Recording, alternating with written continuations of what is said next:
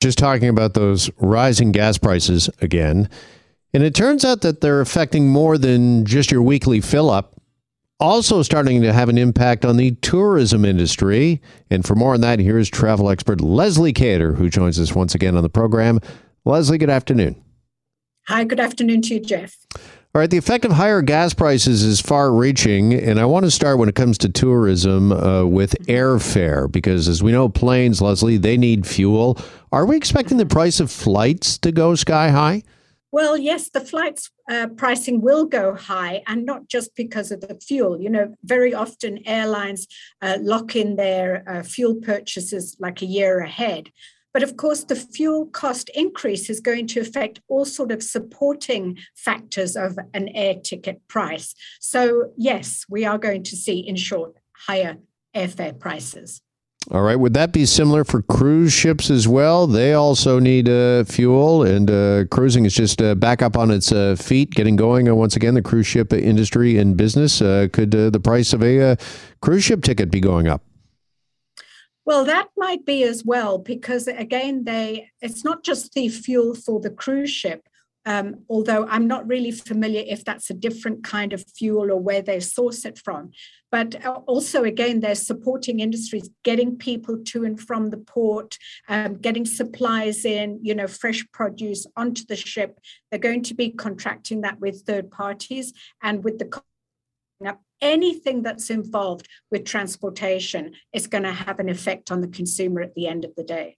Yeah, and one of those things when you talk about transportation, taxis as well. It's once you get to your destination, whether it's by cruise ship or by a plane, if you head out into a city and you need a taxi or an Uber, I would imagine, and again, these fuel prices, high fuel prices, the effects are far-ranging and reaching. You got to believe that, the cost of taking a taxi, getting around in a city of your choice is going to be a little higher. That's right. Yes. I mean, look at it. We're so dependent upon oil and gas to get us around. I mean, there is a move to some more environmental, I've heard news of cruise ships who are going to be really powered by electricity. That's a long way down the path, I think. So at the moment, we've got this crisis, of course, which is affected by Ukraine as well, what's going on there. So we're getting all of that along the line, both in our international tourism and also, unfortunately, in our domestic tourism here in Canada. Yeah, and when you talk about domestic tourism, let's talk about road trips, the family road trip. Here we are. It's now June, and of course, a lot of families might be planning on just a bit of a staycation or a traditional summer road trip. But are we thinking that perhaps the high gas prices, that's going to affect that as well? Yes, I think it will indeed, because a lot of people said to me initially, with COVID and that, we're not going to fly anywhere. We're just going to do a road trip and get to know Canada really well.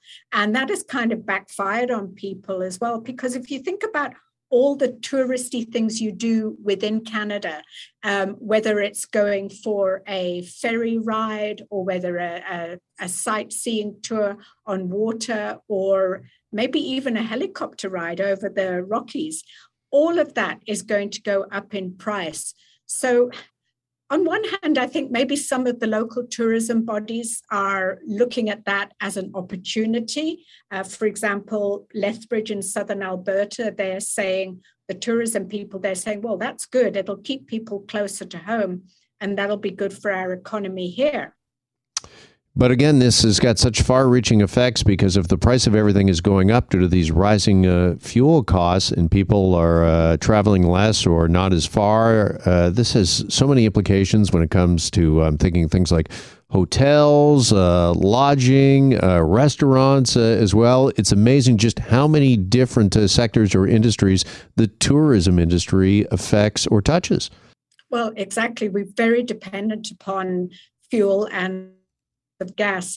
So any little aspect that you can think of, like just imagine you're in Calgary, you want to go up to the Rockies, you want to explore BC, same problems happening in the Maritimes, people who ran the little fishing trips, you go out for the day, their bottom line has been really impacted by this as well. And eventually they don't want to, but they're going to have to put surcharges or bring up the cost just to cover that fuel.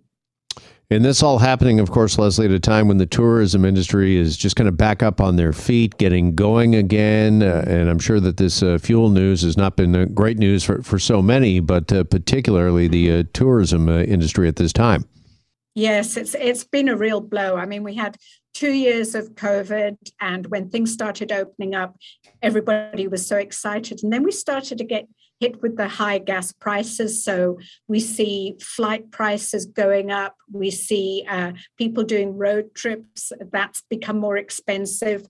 Just even if you go away somewhere, even in Europe, we're noticing that taxi prices there have gone up significantly, and they pay a huge price for fuel in Europe. So anything that's related to traveling on the ground, whether it's airport transfers or sightseeing tours, is definitely going to be affected.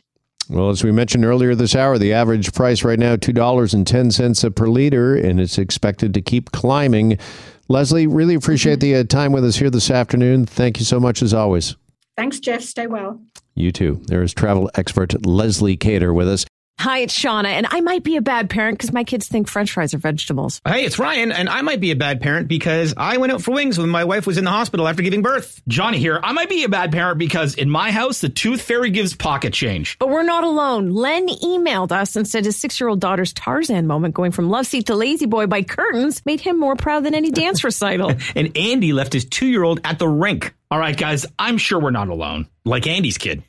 For stories and confessions like this, make sure you check out our podcast. It's called Bad Parents, and it's available wherever you get your podcasts. I left a glove at the rink.